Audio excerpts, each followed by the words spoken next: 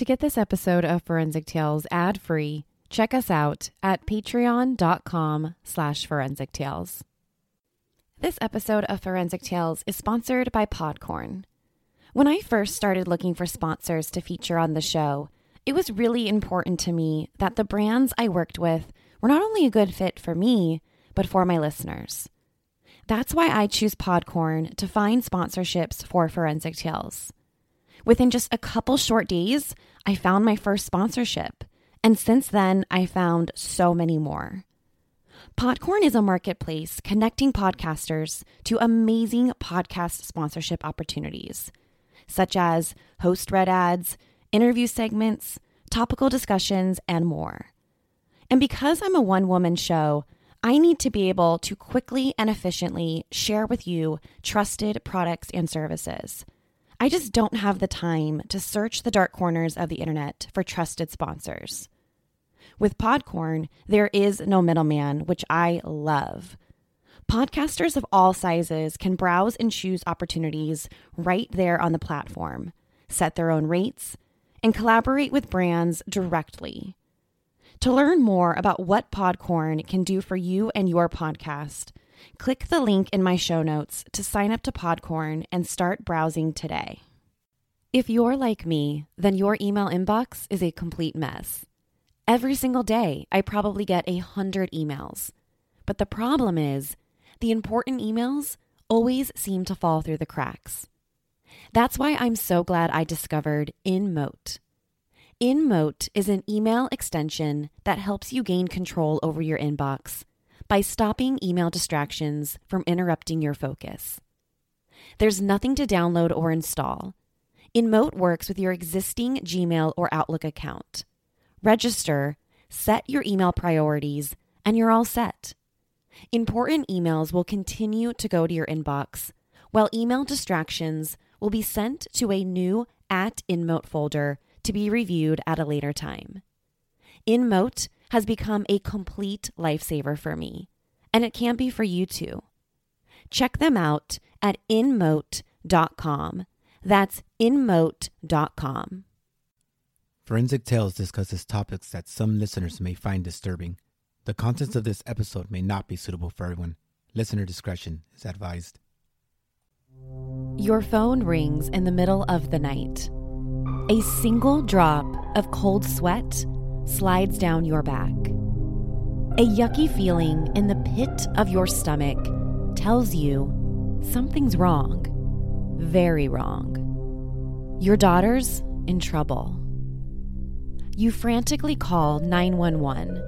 The police tell you to calm down and call back. Minutes grow into hours, and hours turn into days. Your daughter's missing, and the police have no interest in finding her. Sadly, that's exactly what happened to Teresa Martin. This is Forensic Tales, episode number 69, The Mysterious Death of Kenneka Jenkins.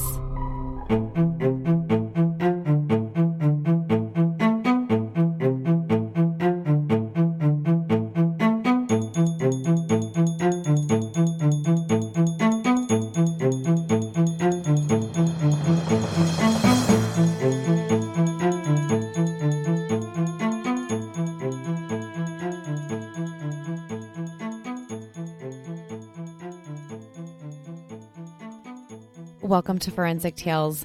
I'm your host, Courtney Fretwell. Forensic Tales is a weekly true crime podcast covering real, spine-tingling stories with a forensic science twist.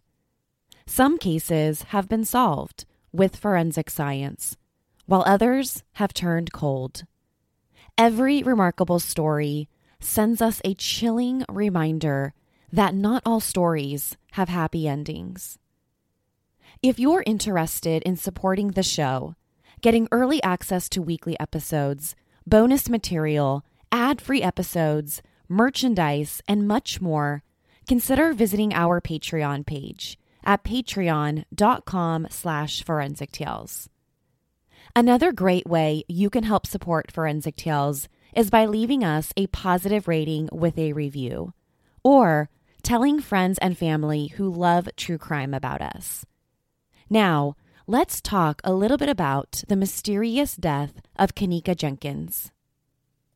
In September 2017, Kenneka Jenkins was like any other 19-year-old girl.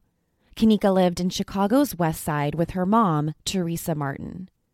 A typical teenager who loved hanging out with her friends. She liked to have fun. Kenneka had an unforgettable, big, bright smile. On the night of September 8th, 2017, Kenneka asked her mom, Teresa, if she could borrow her car for the night. She wanted to go hang out with some friends. Typical teenager stuff. Since Kenneka didn't own a car, Teresa was used to her 19-year-old daughter's request. Like she'd done so many times before, Teresa agreed. Teresa told her daughter to please be safe and kissed Kenneka goodbye. That night, Kenneka and 3 of her girlfriends had plans to go to the movies.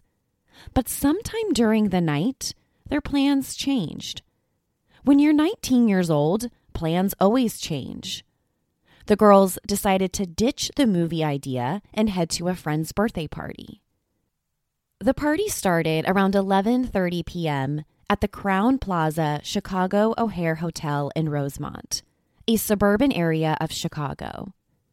Before the party, the girls headed to a liquor store in Kenneka's mom's car. They bought a Bluetooth speaker, a bottle of Hennessy, and a couple of energy drinks at the store. After the stop at the liquor store, they made one more stop to pick up some marijuana from a friend. Then they made their way to the Crowne Plaza. Kenneka and her 3 girlfriends arrived at the hotel a little after 1 o'clock in the morning. Once they got into the hotel, they headed up to the 9th floor, room 926. The hotel room was packed with teenagers and 20-something-year-olds just having a good old time, happy youngsters celebrating a friend's birthday. At 1:36 a.m., someone at the party begins a Facebook Live video, jumping online and showing off just how amazing this hotel party was, just being a teenager. In the video, people are seen dancing. Some are drinking, some are kicking back. They're having a blast. One person seen on the video is Kenneka Jenkins. At 2:17 a.m., Kenneka opened up her Snapchat and posted a video of herself at the party inside of the hotel's bathroom. Even though the video is only a few seconds long, she looks like a girl who's just having fun. A little after 3 o'clock in the morning, Kenneka and her 3 girlfriends decided they were over it. They called it a night.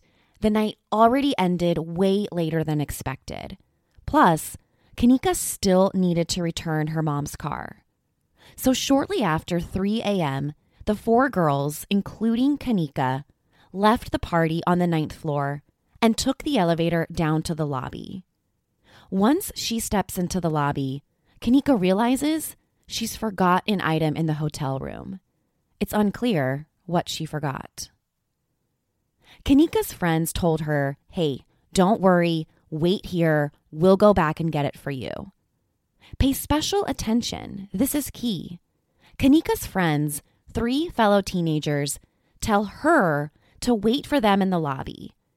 Instead of one of the girls waiting with Kenneka, all 3 of them go back up to the hotel room, leaving Kenneka completely alone.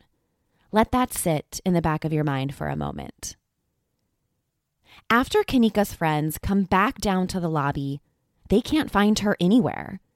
Kenneka is no longer standing where they left her when they went back up to the room. She's gone. The girls searched everywhere throughout the Crowne Plaza for Kenneka. Why would she just run off? Strange. They only left for a couple of minutes. Where could she have gone? Kenneka's friends continued to search the hotel, going up and down every floor for a little over an hour, but no sign of their friend anywhere. Finally, by 4 o'clock a.m., the girls thought that Kenneka maybe just grew tired and decided to drive home herself. But the girls got to the hotel party in Teresa's car, Kanika's mom. Or maybe Kanika got a ride with someone else. Nothing about either scenario made sense to the girls. But they couldn't find her anywhere at the hotel, so she must have left. The girls finally decided to call Kanika's mom. They asked Teresa if Kanika was home. They wanted to make sure their friend was safe and sound before they left the hotel. When Teresa picked up the phone, she was surprised to hear Kanika's friends and not from her daughter directly. This was odd. Why did her friends call her, but not her? Teresa told the girls, "No, Kanika's not home yet. I thought she was with you guys." That's when the teenagers tell Teresa Martin that they're at a hotel party in Rosemont and they can't find Kanika anywhere. Teresa Martin tells the girls to have a little patience, to search the hotel some more. As she's telling one of the friends to keep looking for Kanika, Teresa hears something troubling. One of the girls is losing her patience. She's annoyed. She doesn't want to keep looking for Kanika. About an hour later, the girls took Kanika's mom's car back to her house without Kanika. They took Kanika's cell phone and keys, the items that they claim they went back up to the room for. After they dropped off the car at the house, Teresa and the three friends went back to the hotel to look for her, this time for the second time. Teresa couldn't understand where Kanika could have gone, especially without her keys, without her cell phone, and without her car. Once they arrive at the hotel, the search begins all over again. Teresa and the friends searched up and down. They looked everywhere for any sign of Kanika somewhere inside the hotel. But the search turned up nothing. Kanika was still missing. A little over 2 hours later, at 7:15 a.m., Teresa picked up the phone and dialed 911. At this point, no one had seen Kanika in over 4 hours, and nobody saw her leave the hotel. This 911 call to the police is troubling for more than a couple reasons. Teresa tells the 911 dispatcher that her 19-year-old daughter went to a hotel party that night and hasn't been seen since. She explains her daughter went with friends, and her friends don't know where she went. She's basically asking for advice. She tells him she doesn't know what to do. They've searched the entire hotel looking for her and nothing turned up. The dispatcher's response is concerning. He tells Teresa her daughter is a teenager. She's free to do as she pleases. But Teresa disagrees. No, something's just not right here. This is completely out of character for my daughter. During the phone call, Teresa expresses her concerns that she doesn't think Kanika's friends were telling the truth about what happened. First, she pointed out that, according to the friends, her daughter left her cell phone behind. So, if Kanika was okay, why would she leave her cell phone behind? At first, the dispatcher kind of agreed with Teresa that it's possible that the friends aren't telling the truth about what happened. But even though he agrees with her, he doesn't take it seriously. He thinks this call is a waste of time. Another phone call with a mom who's upset that her 19-year-old daughter didn't return home on time. So, the dispatcher ends up telling Teresa to go home and see if her daughter shows up by 10 or 11 a.m. If she doesn't come home by then she's free to call back and report her as a missing person. Teresa hangs up the phone with 911. She's crushed as she goes home to anxiously await for her daughter to return home. When we first meet someone, our smile is often the first thing people notice about us. Whether that's on a first date or at a job interview, a smile can tell a lot about a person. But you can't just trust your smile with any teeth whitening company. That's why I turn to Smile Brilliant for my teeth whitening needs. Smile Brilliant and their teeth whitening system is backed by decades of research and is created by hygienists and dental professionals. So I know what I'm putting on my teeth is both safe and effective. Made right here in the U.S., Smile Brilliant is a leading lab-direct oral care company that specializes in custom-fitted teeth whitening trays done from the comfort of your own home. And right now, Smile Brilliant is offering the listeners of my show a very special offer. You receive 30% off your entire order. Simply enter the code TALES at checkout, and you'll save 30% off your order and get whiter teeth. To check them out and start achieving a whiter, brighter smile, visit smilebrilliant.com. That's Smile Brilliant, teeth whitening for everyone. Shop today, smilebrilliant.com. And don't forget to use the promo code TALES for 30% off. After calling 911, Teresa went home and waited for Kanika to arrive, exactly as the police advised. But as she sat at home waiting, something just didn't sit right in the pit of her stomach. She's a mom. She knew her daughter. Her maternal instincts took over, telling her something isn't right. She needs to go find her daughter. 10 a.m. comes and goes. 11 a.m. passes, followed by 12. By 1 o'clock p.m. on September 9th, Kanika still wasn't home. Teresa had enough. She picked up the phone to demand that a missing persons report be done on her daughter. On the second phone call to the police, she finally gets what she wanted. At 1:16 p.m. on September 9th, Kanika is entered into the law enforcement agency's data system, or LEADS, as a missing person. LEADS is Illinois' statewide system run by the Illinois State Police Department. It's a law enforcement tool created to provide police departments across the state of Illinois with shared data and information. With LEADS, a police department anywhere in the state could log on and search for relevant data on any crime they're investigating. Think of it like this. A string of burglaries happens in Chicago's West Side. A police department in the city's West Side can log on to LEADS and see if there's been similar burglaries committed in another city within the state. In the case of a missing person, the missing person data can be uploaded into the system, and law enforcement agencies across the state are made aware, and they can be on the lookout for the individual. But this is a problem in Kanika Jenkins' case. Her case wasn't uploaded into LEADS for over 10 hours. This setback cost them 10 crucial hours of looking for her. The most important thing in any investigation is time. Time was ticking to find her safe and sound.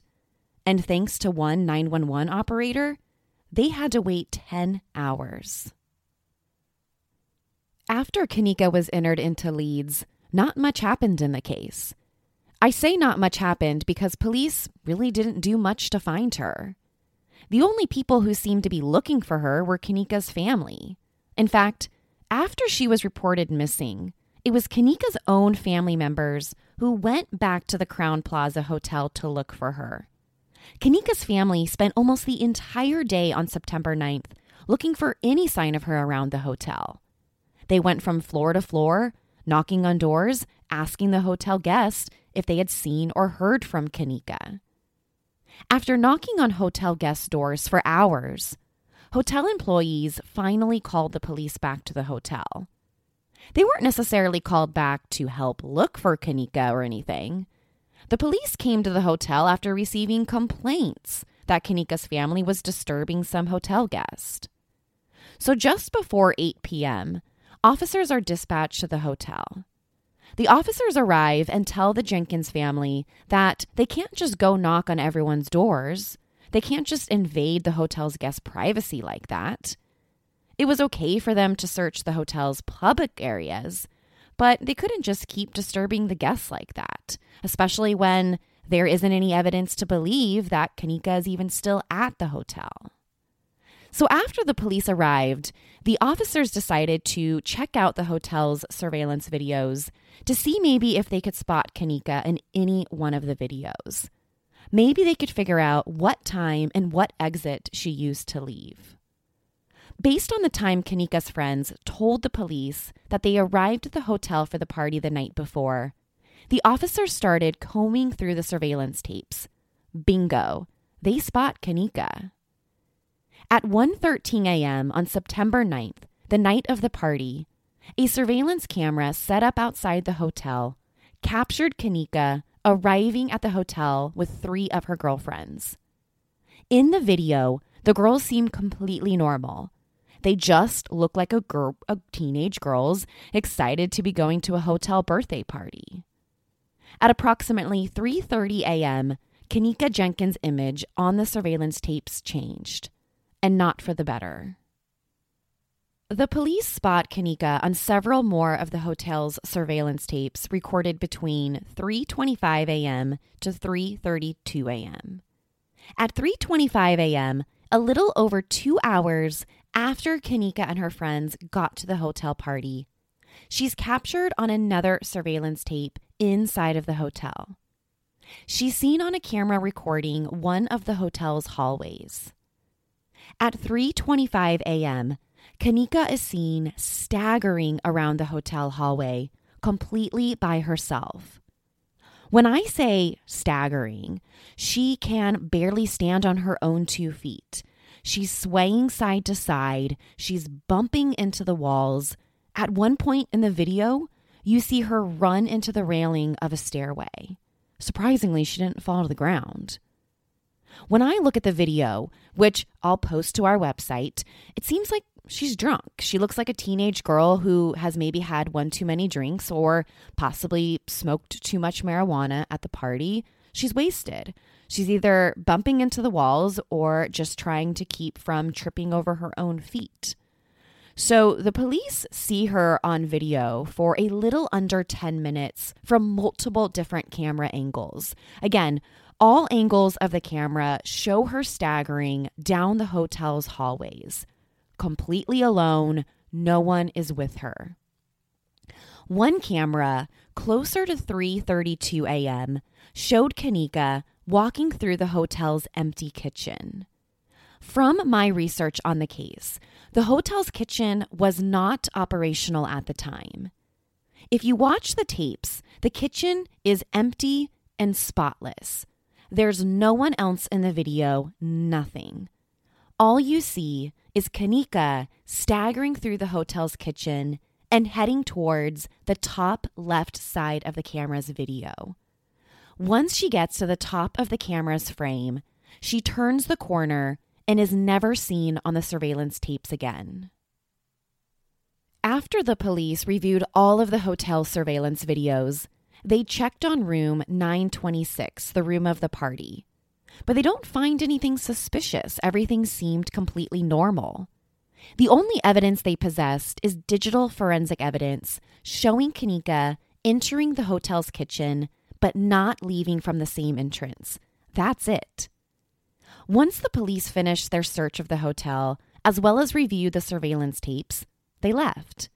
They told the Jenkins family to call them if they had any additional evidence or had heard from their daughter. The police didn't really seem concerned about what they saw on the tapes. To the police, Kanika looked like a teenager who got drunk at a party and walked out on her own. They weren't concerned about her walking into the hotel's kitchen. The police figured the drunk girl just got out another way. A couple hours after the police left, shortly after midnight, this is now September 10th, a hotel employee walked through that same kitchen. There's no information about exactly why this employee was in the kitchen. The surveillance video shows this hotel employee is maybe some sort of security guard. He's making his rounds around the hotel, including the empty kitchen. The employee is seen on camera entering the kitchen at 12:23 a.m. He's seen walking across the kitchen towards the same direction where Kenneka was recorded, an area of the kitchen where a big walk-in freezer is located. Just like Kenneka, the employee walks towards the upper left-hand corner of the video and disappears out of view. A few minutes later, the same employee is seen walking back across the empty kitchen in the same direction. Then, a few minutes later, the hotel employee is caught on tape walking back into the kitchen, this time escorting a police officer. The hotel employee and police officer headed in the direction of the kitchen's walk-in freezer. Inside the freezer, they made a shocking discovery. Lying on the freezer's floor was a female body. After almost 24 hours of searching, Kenneka Jenkins was found. After discovering Kenneka's body in the kitchen's freezer, additional officers, including the forensic pathologist, were called to the scene. At 12:48 a.m. on September 10th, Kenneka was pronounced dead. The police notified Kenneka's mom, Teresa Martin, and other family members that Kenneka had been found dead in the Crowne Plaza's kitchen freezer shortly after 1 o'clock in the morning. Kenneka was no longer missing. She was dead. Did you know that big tech companies make a lot of money from your data? Well, they do. And the worst part is, you aren't getting your fair share of their profits. Introducing Tiki. Tiki believes it's your data and you should be paid for it. Tiki is an app that allows you to see what data companies are collecting from you. And the best part is, Tiki helps you monetize your data. With Tiki, you get paid your fair share for granting buyers access to your data. It's that simple. To start getting your fair share of your data, check them out at mytiki.com/forensic tales. That's Tiki, Tiki, mytiki.com/forensic tales. It's your data. Get paid for it. Let's talk a little bit about this freezer where Kenneka was discovered. Remember, this is in a hotel's kitchen that, by all accounts, is not operational at the time. Inside the kitchen, there's a walk-in freezer inside of a walk-in cooler. Even though the kitchen was empty and not in use at the time, the freezer was still on and fully operational. So this particular freezer was able to maintain a temperature of a chilling 34 degrees Fahrenheit, extremely cold. So when the police discovered Kenneka inside the freezer, she lay face down with her left arm underneath of her. She only had one shoe on. Her right shoe was off and lying next to her on the floor. And she had a small bloody cut on the side of her right foot, kind of between her ankle and smallest toe. She was wearing the same ripped jeans and jean jacket the police saw her wearing earlier in the hotel's surveillance tapes. What was interesting was that besides the cut to her foot and one missing shoe, was that the shirt she was wearing underneath the jean jacket had been pulled up. I mean, someone had pulled up her shirt practically all the way up to her neck, exposing both of her breasts. Initially, it appeared as though someone tried to take her top off and failed, or was able to take it off and then put it back on. Besides the condition of Kenneka's body, the police also made several observations of the freezer itself. When they first arrived, the lights were both off in both chambers, meaning the lights in the cooler were off, as well as the lights inside of the walk-in freezer section. For someone to get inside this part of the cooler, you would have had to open the latch, but there wasn't a lock on the freezer. To get inside, anyone could just lift the latch on the front door and go inside. It wasn't locked. It didn't have an alarm or anything like that. So once you got inside the freezer by opening the latch, there was a white circular handle inside of the freezer. this handle was the way out of the freezer. When police first arrived inside of the freezer, this handle on the inside appeared to be working. In other words, there wasn't any evidence to suggest the handle to open the freezer was broken or wasn't working at the time. The medical examiner transported Kenneka's body out of the freezer at 4:52 a.m. I think the question on everyone's mind was, how did this happen? How did Kenneka end up inside this industrial kitchen walk-in freezer? Her body's discovery only seemed to prompt more questions than it did answers. Like, besides the question on how she got there, other questions were, why? Why did she only have on one shoe? How did she get that cut on her right foot? And why was her shirt pulled up? Did someone lock her inside? While Kenneka's body waited for an autopsy, her funeral was held at Chicago's House of Hope. Kenneka's family and friends mourned, along with hundreds of complete strangers who showed up to pay their respects. Nobody could understand how something like this could happen. How could a 19-year-old girl end up dead inside of a freezer? Many people who showed up were upset with how the police had handled the case, from the delay in responding to the case to the initial investigation. Kenneka's family and friends were angry. When they showed up to her funeral, many were wearing purple t-shirts that read, "Justice for Kenneka." People wanted to know, was this a tragic accident, or did someone force her into that freezer? About a month after Kenneka's death and funeral, the family anxiously awaited the autopsy findings. And when the report was finally released, it only brought more heartache to the family. After a 4-week investigation, the Cook County Medical Examiner's Office announced the cause of death in Kenneka's case. The forensic pathologist ruled Kenneka's death an accident due to hypothermia. The forensic pathologist also noted drugs and alcohol in Kenneka's system and listed them as contributing factors in her death. At the time of her death, Kenneka's blood alcohol level was 0.112 higher than the driving limit of 0.08. Depending on Kenneka's weight, that could be anywhere from 4 drinks to maybe 6 or 7, as well as depending on her tolerance level. But besides the alcohol, the forensic pathologist found a drug called topiramate in her system. Topiramate is a type of prescription drug known to treat conditions like migraines and epilepsy. At least, that's what it's commonly used for. But Kenneka didn't have either of those conditions. According to Kenneka's family, she didn't suffer from epilepsy and she didn't suffer from migraines, and certainly wasn't prescribed those types of drugs. This is undoubtedly a cause for an alarm, because the level of this prescription drug found in Kenneka's blood at the time of her death was within, quote, therapeutic range, meaning she ingested an average-sized dose. The forensic pathologist also found a type of lesion suggesting she died from hypothermia and the abrasion on her right foot.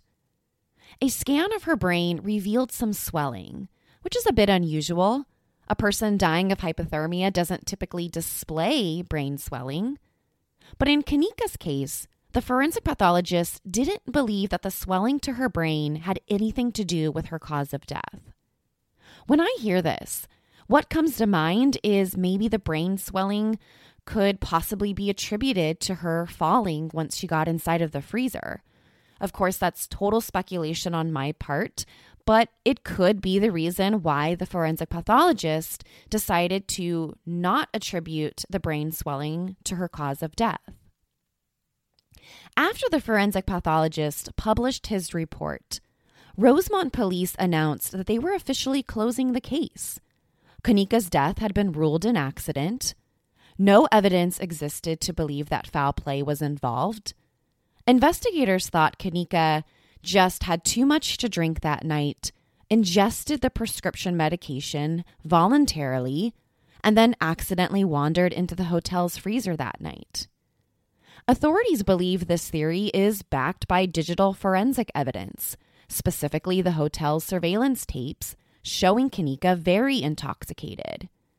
It's hard to watch this video and not believe that she wasn't under the influence of drugs or alcohol, or maybe both. In the minds of Rosemont police, this is an open and shut case. They've got video evidence of Kenneka arriving at the party. The same video evidence suggested she was intoxicated. No one else is seen entering or leaving the kitchen before or after Kenneka. The only problem with the surveillance video is there wasn't one video positioned in the freezer's direction.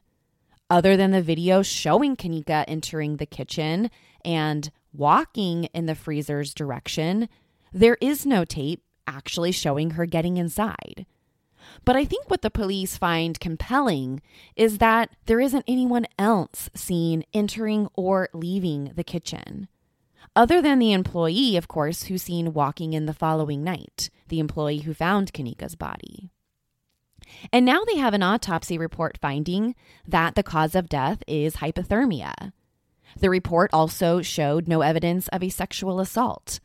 Other than the small amount of brain swelling and the cut to her right ankle, there was no other evidence on assault, at least as far as the body could tell. There's a piece of evidence that I want to revisit that wraps up the police's accident theory.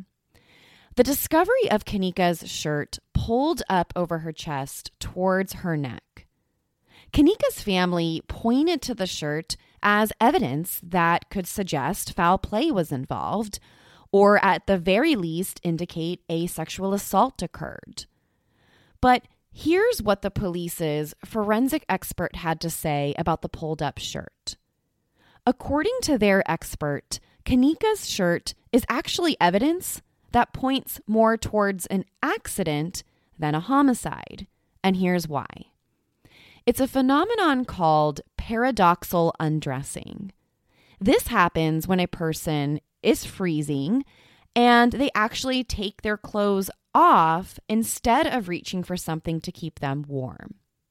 So right before death, a freezing person will oftentimes remove their clothes as if they were burning up, when in reality, they're freezing to death.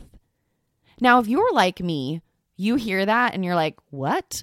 How could someone freezing think that they're burning up and remove their clothes when they're about to die?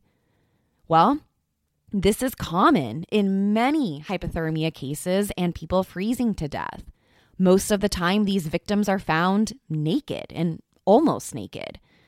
This happens because when our bodies experience a cold-induced paralysis in our nerves, this paralysis of the nerves in the vessel leads to what is called vasodilation. In other words, a feeling of warmth. Instead of feeling cold when this happens, we feel warm, hence our desire to want to take our clothes off.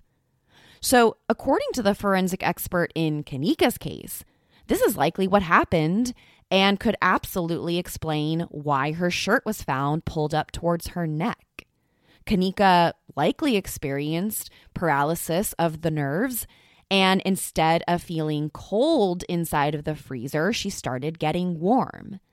And then moments before she would have died due to hypothermia, she tried taking her shirt off. The police's announcement of closing the case came as a shock to Kenneka's family and supporters, specifically Kenneka's mom, Teresa Martin. Kenneka's family had many questions for the police. She believed investigators rushed to judgment in the case. Some criticism came from the beginning, like, why did it take the police so long to take this missing persons case seriously?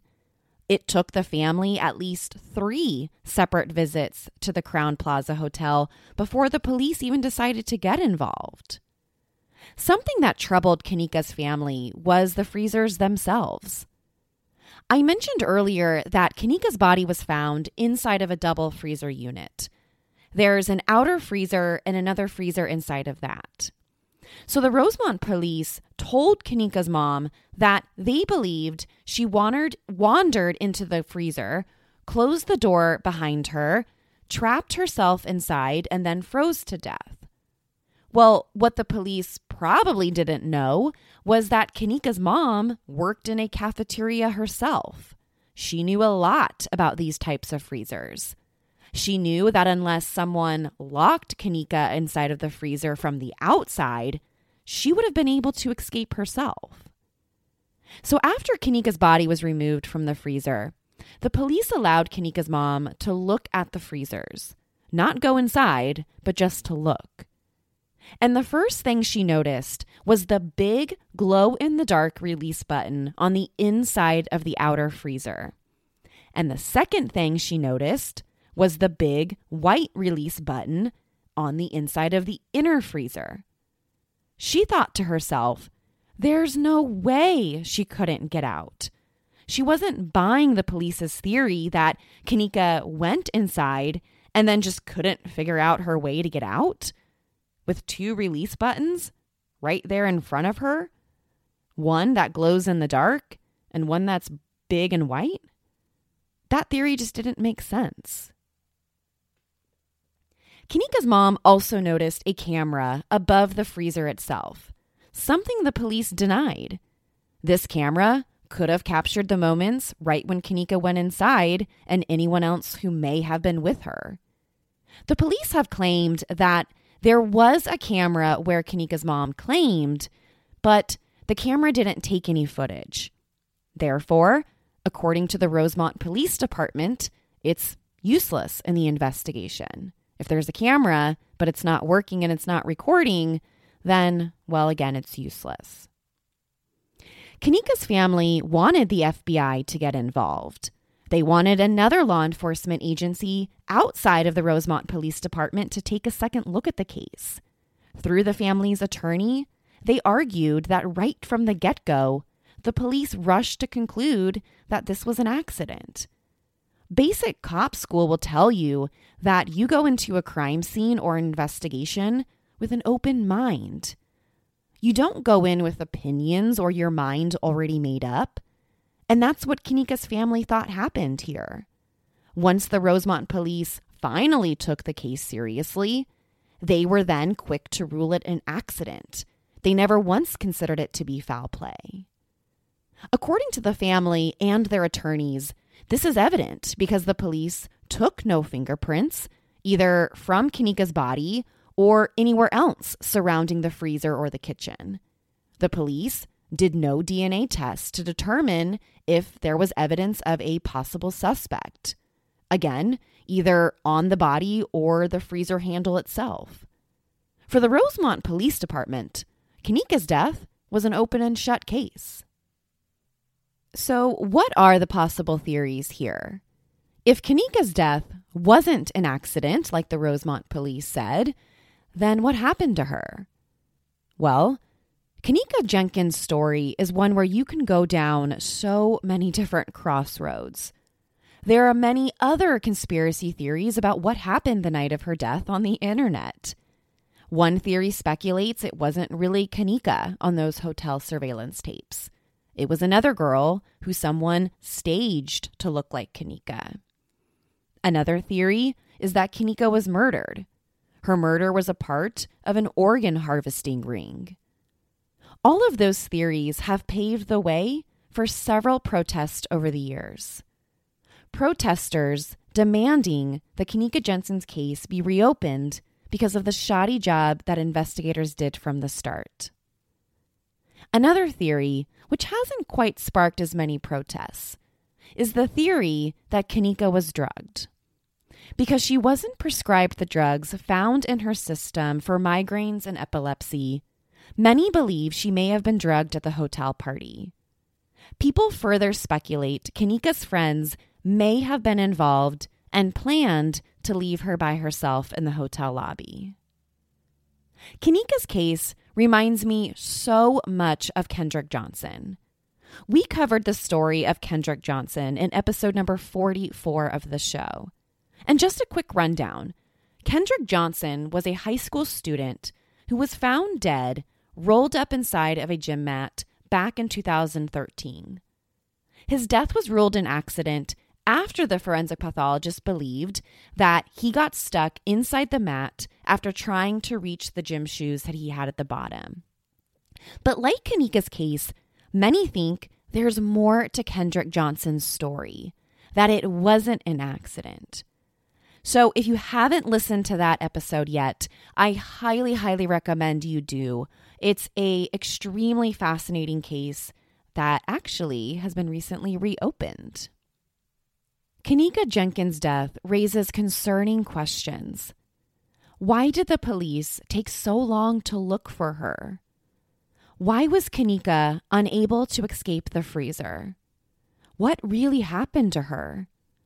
And lastly, why did the 911 dispatcher blatantly disregard a Black mother's instinctual panic? Whether you're white, Black, brown, or Asian, you have to wonder if your desperate 911 call would have been handled differently. For the sake of today's America, I hope not. To share your thoughts on Kanika Jenkins' case, be sure to follow the show on Instagram or Facebook at Forensic Tales. Let me know if you think this was an accident or not. Also, to check out photos from the case, as well as clips of the hotel surveillance cameras, be sure to head to our website, forensictales.com. Don't forget to subscribe to Forensic Tales so you don't miss an episode. We release a new episode every Monday. If you love this show, consider leaving us a positive review or tell friends and family about us. You can also help support the show through Patreon. Thank you so much for joining me. Please join me next week. We'll have a brand new case, a brand new tale to discuss. Until then, remember, not all stories have happy endings. Forensic Tales is a Rockefeller audio production. The show is written and produced by me, Courtney Fretwell. For a small monthly contribution, you can gain access to bonus content and be one of the first to listen to new episodes. Or, if you simply want to support my show, head over to our Patreon page, patreon.com/forensictales. You can also help support the show by leaving us a positive review and telling friends and family about us. Forensic Tales is a podcast made possible by our Patreon producers, Tony A., Nicole L., William R., David B., Sammy, Paula G., and Selena C.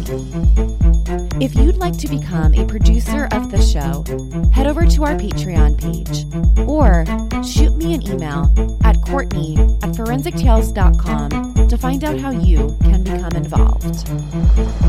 For a complete list of sources used in this episode, please visit forensictales.com. Please join me next week. We release a new episode every Monday. Until then, remember, not all stories have happy endings.